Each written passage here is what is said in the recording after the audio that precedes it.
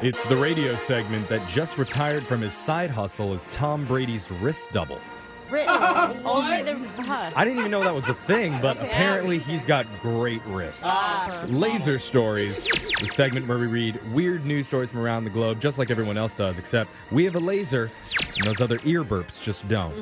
This first laser story is out of Taiwan. 32-year-old Yu Chen Yang works in a bank, and last year he took the plunge and got married for his very first time. That's sweet. Congrats, Yeah. Finding love is great. Knowing that he would need some time for his honeymoon, he applied for 8 days of leave. Ooh, dang. It's gonna be a nice honeymoon. I know, I think I took 2 days off. Yeah, maybe. When the wedding happened, Yu Chen took his 8-day honeymoon, but then unfortunately for him, he had to go back to work. How vacation time works. Yeah. So he did what any reasonable person would do. He came up with a plan to divorce his wife and remarry her the next day to get another 8 days of leave. No, bro. There has to be a better way. That. I don't know, talk to me. What do we got here? Did it work?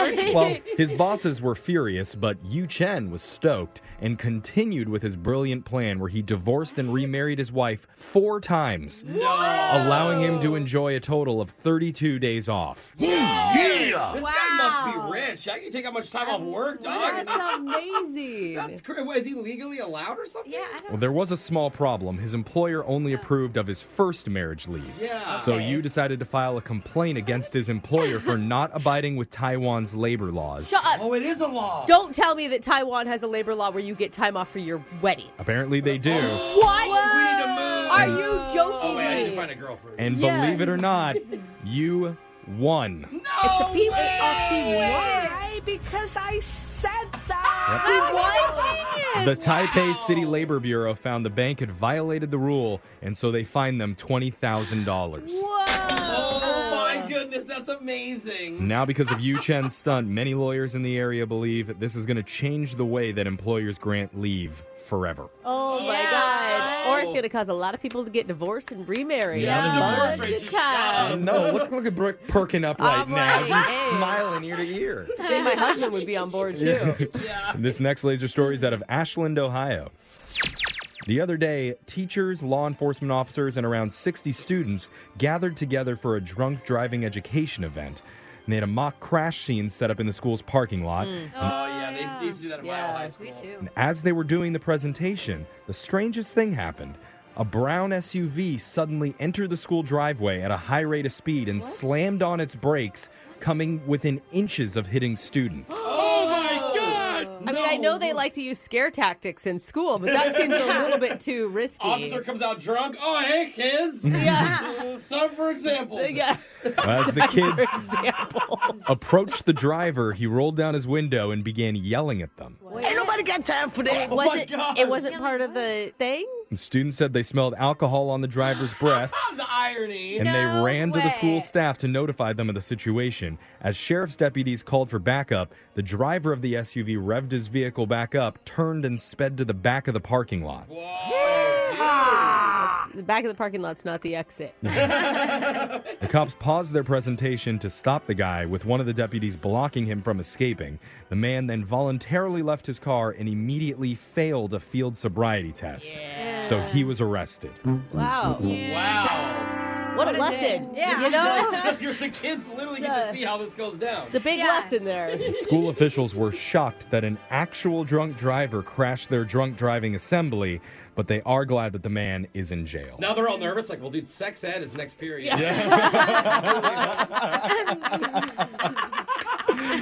This next laser story is out of the weird world of fashion. Brooke might know this, but Okay. when you reach a certain age, Okay, You- let's stop with this. All right. say I that. am not there yet. all I'm saying is when you reach a certain age, you really stop paying attention to fashion, and you just No, you keep Brooke. wearing what you've got She's so very I until. don't even have skinny jeans on right now, okay? Okay, well, you just keep wearing it until the end. That's cute. I Says the guy with the free radio shirt on right now. Yeah, right. Okay, The everyone, station calm shirt. down. The reason that I bring this up is because the newest fashion statement is where everything that's old is new again. Yeah. It's called grandpa style. What? Okay, I haven't heard it referred to as that. Oh, is this like the Macklemore like thrift shop thing all Oh, over again? yeah. Apparently, this is really hot right now with people in their 20s, but they're wearing unique vintage clothes with random colors and everything else you might see on a senior citizen. Like suspenders and stuff. And some companies are jumping on board with the new trend, offering cardigan sweaters with pre-made holes in them. Already? Yeah, like Alexis's jeans. Oh, yeah. But a sweater The more holes, for the better. $250 a pop. So can I tell my husband his premature gray is in style? Oh, Yeah. hey. They're even offering blinged out walkers for $600 as an accessory that have Bluetooth and built-in phone chargers. My God. What will you I guys could do if I see come in with that. that? I always thought those walkers turn into a chair often. Oh, it'd be you nice to just sit. have a seat wherever you go. I can see a little Gucci slides on. One fashion expert says grandpa style is so appealing because, quote, it looks strange for a teenager to be wearing a muumuu, but it's comfortable and eye-catching, and that's what young people care about right now. Oh, it's like, I don't care. Yeah, but I care. But it doesn't matter what I Exactly. put on. Yeah.